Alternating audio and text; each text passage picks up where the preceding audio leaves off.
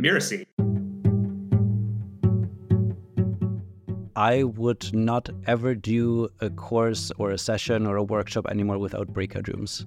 I feel like that's the part that is the most powerful in people learning, not only from me. I feel like I'm not the only one with expertise and wisdom here. There's so much more knowledge in the room, and if I'm the only one talking, then I'm kind of taking something away from what the group could learn. Hello and welcome to Course Lab, the show that teaches creators like you how to make better online courses. I'm Ari Ini, the Director of Growth at Miracy, and I'm here with my co-host, Abe Crystal, the co-founder of Rizuku. Hey, Abe. Hey there, Ari. In each episode of Course Lab, we showcase a course and creator who is doing something really interesting, either with the architecture of their course or the business model behind it, or both. Today we welcome Jan Keck to the show. Jan Keck is a master facilitator of connections and the creator of Ask Deep Questions. Thanks for joining us today, Jan. Nice to be here. So to kick us off, could you give us kind of a 30,000-foot view of yourself and how you came to the course building industry? I recently started introducing myself as a recovering shy guy because I realized that there's things that happened when I was growing up that led me to where I am today and all the work that I'm doing right now. And a lot of it had to do with being a person that definitely had the right answer, but not the courage to raise my hand. And I feel like there were lots of places where just being shy or being more quiet felt like it was holding me back from doing the things that I wanted to do. And there were only a few times where there was a person, let's say the person who was facilitating, who was standing in the front of class, who would actually probe me and invite me to contribute and make sure that I feel part of the group. And now I'm realizing, hey, that's what I want to teach others. I want to teach others how they can make sure that nobody feels left out, that all the voices in a room are heard, that we don't force people into doing something that they're not ready to do. And one of the things I'm focusing a lot right now is talking about icebreakers and how for some people that just moves way too fast. And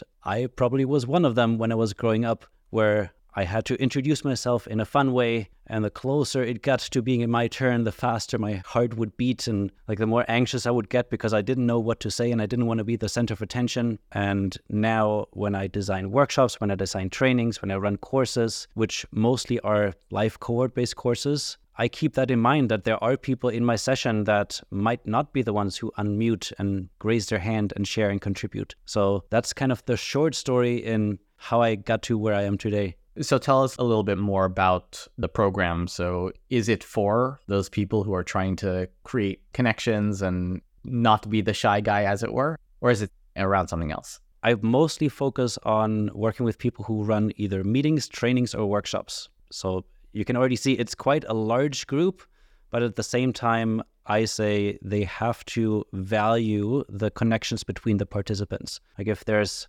someone who just wants to deliver content and has like their PowerPoint slide deck ready to go, and they're just going to talk for an hour without any interaction, that's not a person that I can really help. But once you start making it interactive, once you start connecting the participants to each other, then I think you can unlock so much more learning and create more of an experience for everyone. Yeah, creating community, I feel, is one thing that can make a huge difference in outcomes for people. So can you tell us a little bit more about how you support the facilitators and the trainers to actually do that within the groups that they're working with? Yeah, it's a very wide range of kind of areas that people work in. Some of them work with organizations and they come in to do a workshop with a team that knows each other really well, but they don't have trust built with them coming in as the trainer or the facilitator. And then other times it's ongoing cohorts, kind of like what I'm doing, where they need to build trust, ideally in the beginning, and then that hopefully carries on the further you go down the road.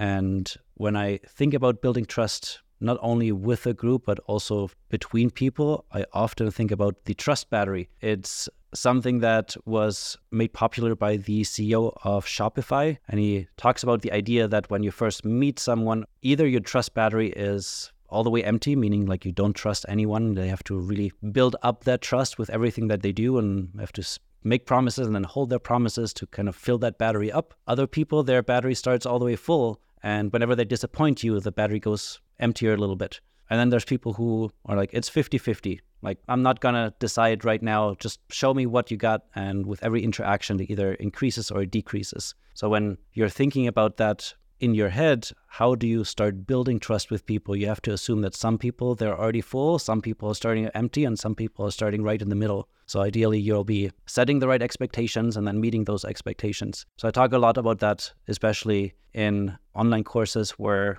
I know some of my clients, they've realized that people just drop off when they start saying, okay, everybody, we're going to go to breakout room.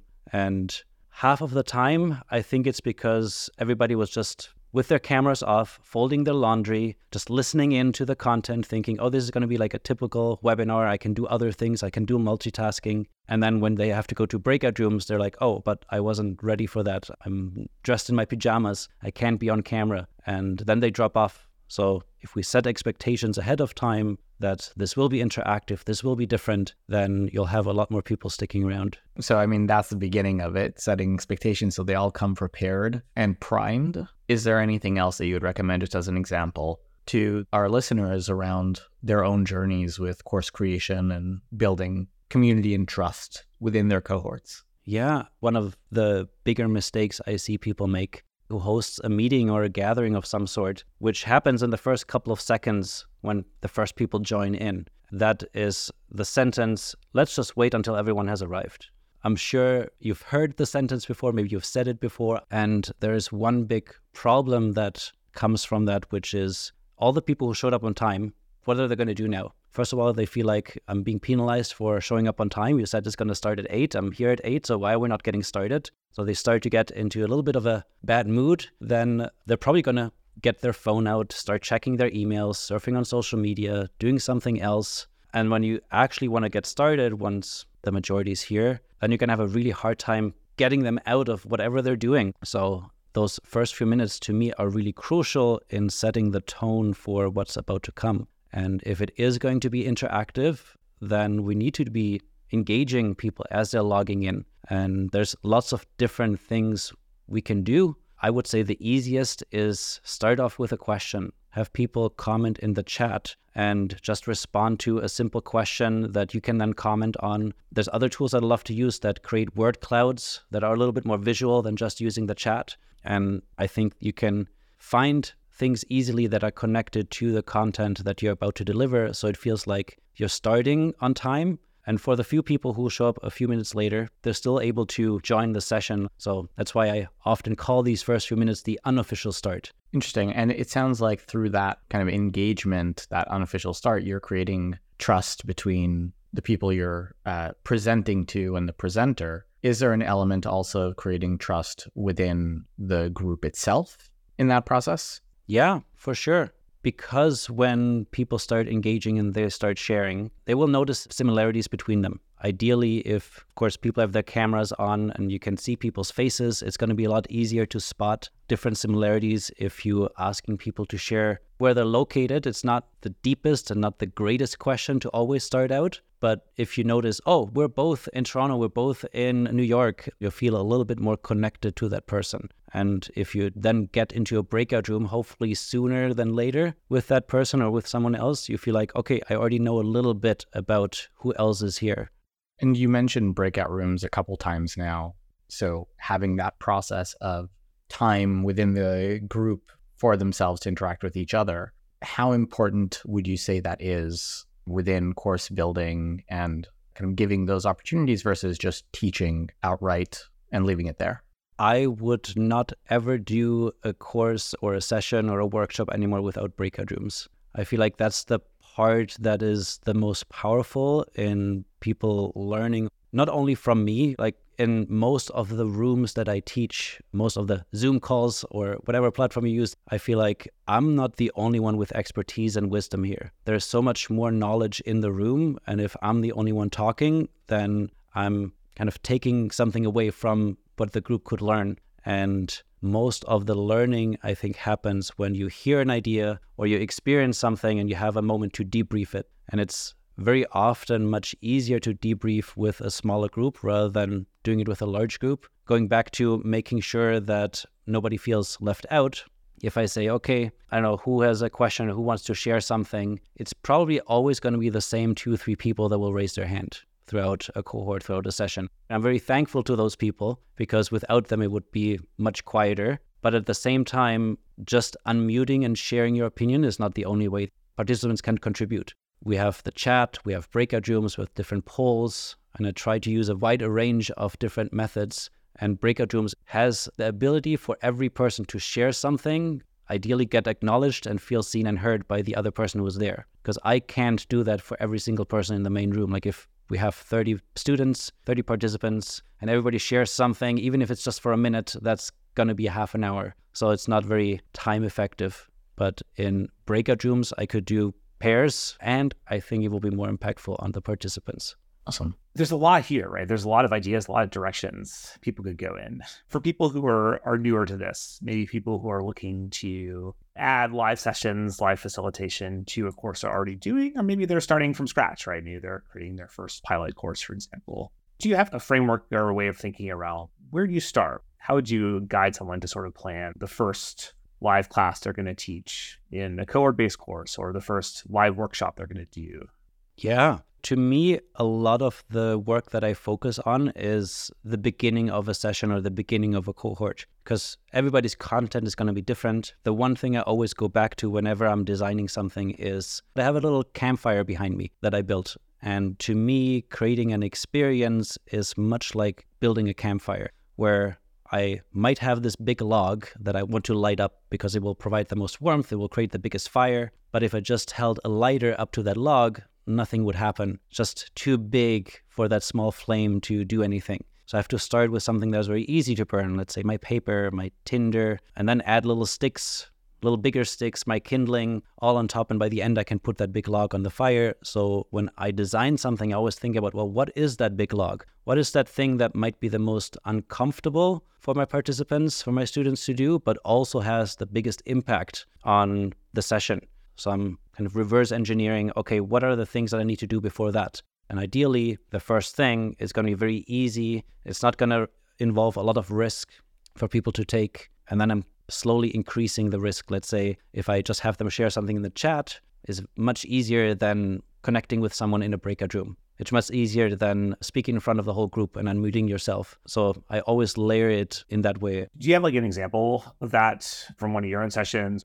Yeah. For example, let's actually take the session that I'm teaching right after this interview today. I'm in the middle of a cohort that basically is teaching that concept of how you build that campfire. It's called ice melters, so it's kind of taking ice breakers and flipping that on its head. Breaking the ice is way too fast for a group if you want them to feel connected and get more comfortable. Melting the ice is a slower process, it takes longer. And we're in a session where we talk about this big log. And I want them to experience what that big log could be. So in the session, we're actually going to have a conversation about what are some of the things that worry each person right now the most in your personal life. I know this is going to be a very vulnerable conversation to have. And I know people will not be ready to have that if we just started. Everybody come in, nice to see you. Okay, what's the biggest worry that you have right now? It will not work. So I'm kind of building the session up, and we will talk about how do you build trust with another person? Because in the end, that's the reason why I want them to share this, is when we share something as vulnerable as this, my intention is we'll realize we're not that different from each other. We all worry about similar things, and we all want similar things out of our life. So that's kind of the lesson I want them to understand. So everything that I do beforehand needs to be aligning to that. For example, using the tool that I'm using to collect these answers, which is going to be anonymous.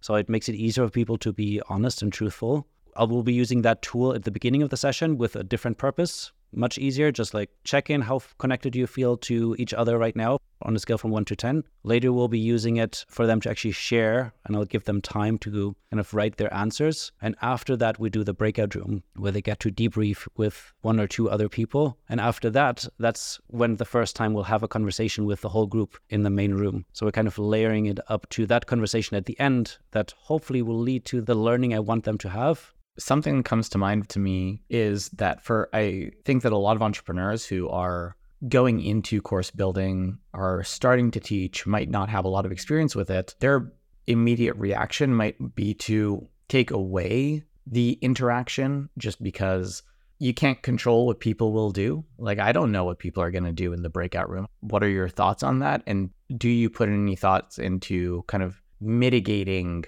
issues that could happen when you're not in control of the learning experience? Because the moment you invite others into your learning experience, there is a certain level of wild card there. Yes, and I totally get where this is coming from, and the idea of not being in control can feel really scary. Even for myself, like for today's session, I am not quite sure what will happen, but this is also the 4th training session I'm doing with the same group. So I feel like I've already built trust, I built the connections with them. I feel confident that we can go there, but if you're just starting out, that definitely can feel scary. Just allowing people to unmute might be already a scary thing to do. I'm going back to the reason why I want this to be not just me talking is I feel like on one hand, I'm the expert. I gathered everyone here. I'm teaching some content. At the same time, I'm also a student. I want to learn what other things are in the room, and I want to get feedback from people. What are they taking away from the things I'm sharing? To me, this is all a lot of experimentation, and that will then make my next cohort even better. And I'm kind of doing this iterative process where, to me, it's a conversation between me and the participants. How do I make sure that it's not going all over the place and turning into chaos? I set this up from the very beginning. For this specific cohort, they know this is the first time I'm teaching this. And in every session, I'm running experiments. I'm trying something I've never done before. And everybody opted in to basically be the guinea pigs and give me feedback. And together we will find the learning. I will talk about things like take space and make space, making sure that everybody has a chance to contribute, especially in breakout rooms where I want to make sure that it's not just one person talking for the full time. Everybody should have a chance to speak. So if you're a person that takes up a lot of space, maybe step back every once in a while and let other people take the floor. And if you're a person that usually doesn't speak that much or contribute that much, I'm going to invite you to challenge yourself and maybe contribute a little bit more without making it feel completely uncomfortable and make you want to leave the meeting, right? Everybody is, in the end, in control over their own experience. So if you want to get more out of it, then maybe you put more into it. Awesome. Anything else you'd like to share, or any other lessons learned you want to share with our listeners before we wrap up? One thing that I do in my courses that I have not seen anybody else do, really delight your students. I always make sure that I send out a recording. Now with all the AI tools, I'll make sure that I get them the AI summary with time codes so they can skip around. Sometimes it even auto creates chapters depending on your platform. But there's one thing that I always add to my recordings when everybody gets sent to breakout rooms, because this is my moment when everybody has left the main room, that I'm there by myself and I can talk to the person watching the recording. So I always leave these secret hidden messages, sometimes with fun instructions, or just like, hey, if you're watching this recording, here's what I want you to do right now. So they're watching the recording, they couldn't be there live, but they're still getting the benefit of the lesson that everybody else is doing in breakout rooms. Or sometimes it's literally just, hey, send me a quick message if you've seen this secret message and I'll send you a little gift, or I'll send you a video message back, just so I create this moment of surprise for them. Because what I think most people do is either you edit out the time everybody's in the breakout room, or you just leave it in and it's just this black screen and people skip over it. So I keep adding these secret messages, which also for me as the course creator is a way for testing, hey, who actually watched the recording? And whenever I get one of those responses or those messages, it makes me really happy that somebody's actually watching it. And if I want to connect it to building trust and connections, I mean, I'm now building a one-on-one relationship with that person who sent me the message, because now I can actually continue the conversation. And when you're part of a large cohort as the student and the person who's leading it sends you a personal message, even if it's for everyone, like I'm speaking directly to that one person, it feels different. Like you're going to connect with that person differently. Do you have people who attended live watch the recording just for those messages? Now that they've caught up that this is happening, I've heard from some people they're scrubbing through to find the hidden messages. Awesome. Thank you so much, Jan, for taking the time with us. Now stick around for my favorite part of the show, where Abe and Ari will pull out the best takeaways for you to apply to your course.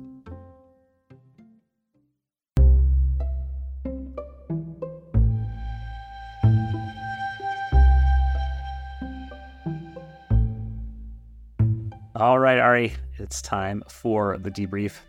And it's a very in-depth sort of perspective we got. You can tell that Jan is really immersed in this world of running effective live sessions, virtual sessions. So interesting to hear someone with that depth of experience there. One thing that stood out in what Jan shared is his emphasis on like using breakout rooms or small groups, which certainly is not a new technique. Other people have talked about that, but the emphasis that he placed on that was striking and different from how, we've heard other people approach creating interactive sessions. So it was interesting to hear the weight, the importance that he placed on that technique. Yeah, it felt to me like, in a way, he sees it as an inextricable part of the learning process. If people aren't able to debrief together and kind of gain insight from others versus just the trainer, it feels like it's incomplete, which is interesting. I absolutely see merit to that. We're always able to deepen our learning through conversation versus just listening and absorbing. Yeah. And it sounds like his perspective is that at least in his experience or in the model that he uses, that people get more value out of, for example, doing an exercise or responding to a question in that group format versus it's common in a workshop type format to give people an exercise or activity that they would do on their own. And so I guess the takeaway here is if people have been using that type of format where you're doing some presentation and giving people an exercise or a question to kind of answer on their own, could you translate that into a model where they do it in a small group instead and see if that's actually more powerful? Yeah, I feel like the importance of around making this work is, making sure that the people have the trust, though, that there is that feeling that people can share whatever they're learning and actually share the way they're interpreting things. And he's doing it very intentionally, the kind of building of trust within the groups that he's facilitating. The idea of setting clear ground rules and guidelines, kind of community processes for everyone at the very start, I think is really, really important, especially for people who maybe are newer to this and are kind of concerned around, okay, but how will people react and behave when I don't have control? Well, I mean, that idea of building trust itself was also an important point. It can be easy to assume trust,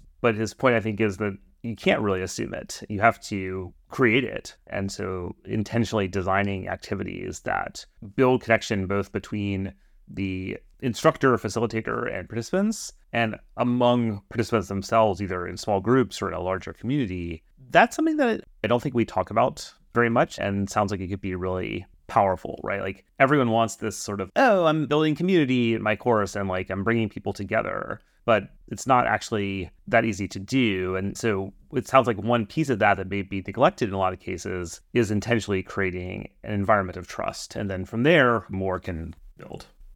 And something that he pointed out with the example that he gave of the program that he's currently running, he's talking about the deeper interactions that he's going to be asking them to be doing. But he prefaced it with, I already know this group. I've been working with them. This is our 4th session, everyone together.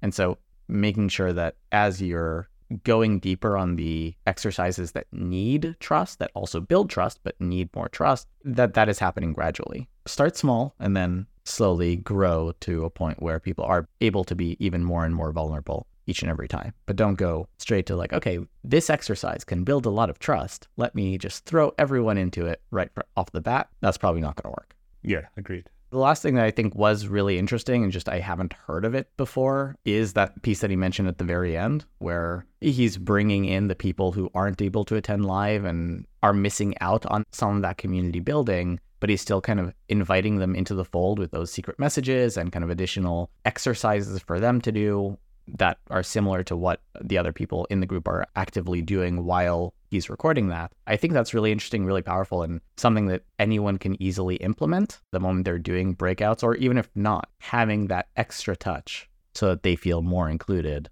is a great idea. And I think we should be seeing more of that. Yeah, totally agree. Jan Keck is the creator of Ask Deep Questions and the virtual facilitator training program that we discussed today. You can learn more about him and all he's got to offer over at jankeck.com. That's Jan Keck, Keck.com. Thank you for listening to Course Lab. I'm Abe Crystal, co-founder and CEO of Riziku, here with my co-host, Ari Eni. Course Lab is part of the Mirasee FM podcast network, which also includes such shows as Once Upon a Business and Making It. If you don't want to miss the excellent episodes coming up on Course Lab, make sure to follow us on YouTube or wherever you listen to your favorite podcasts. And are you enjoying our show? If so, go ahead and leave us a starred review. It really does make a difference. Thank you, and we'll see you next time.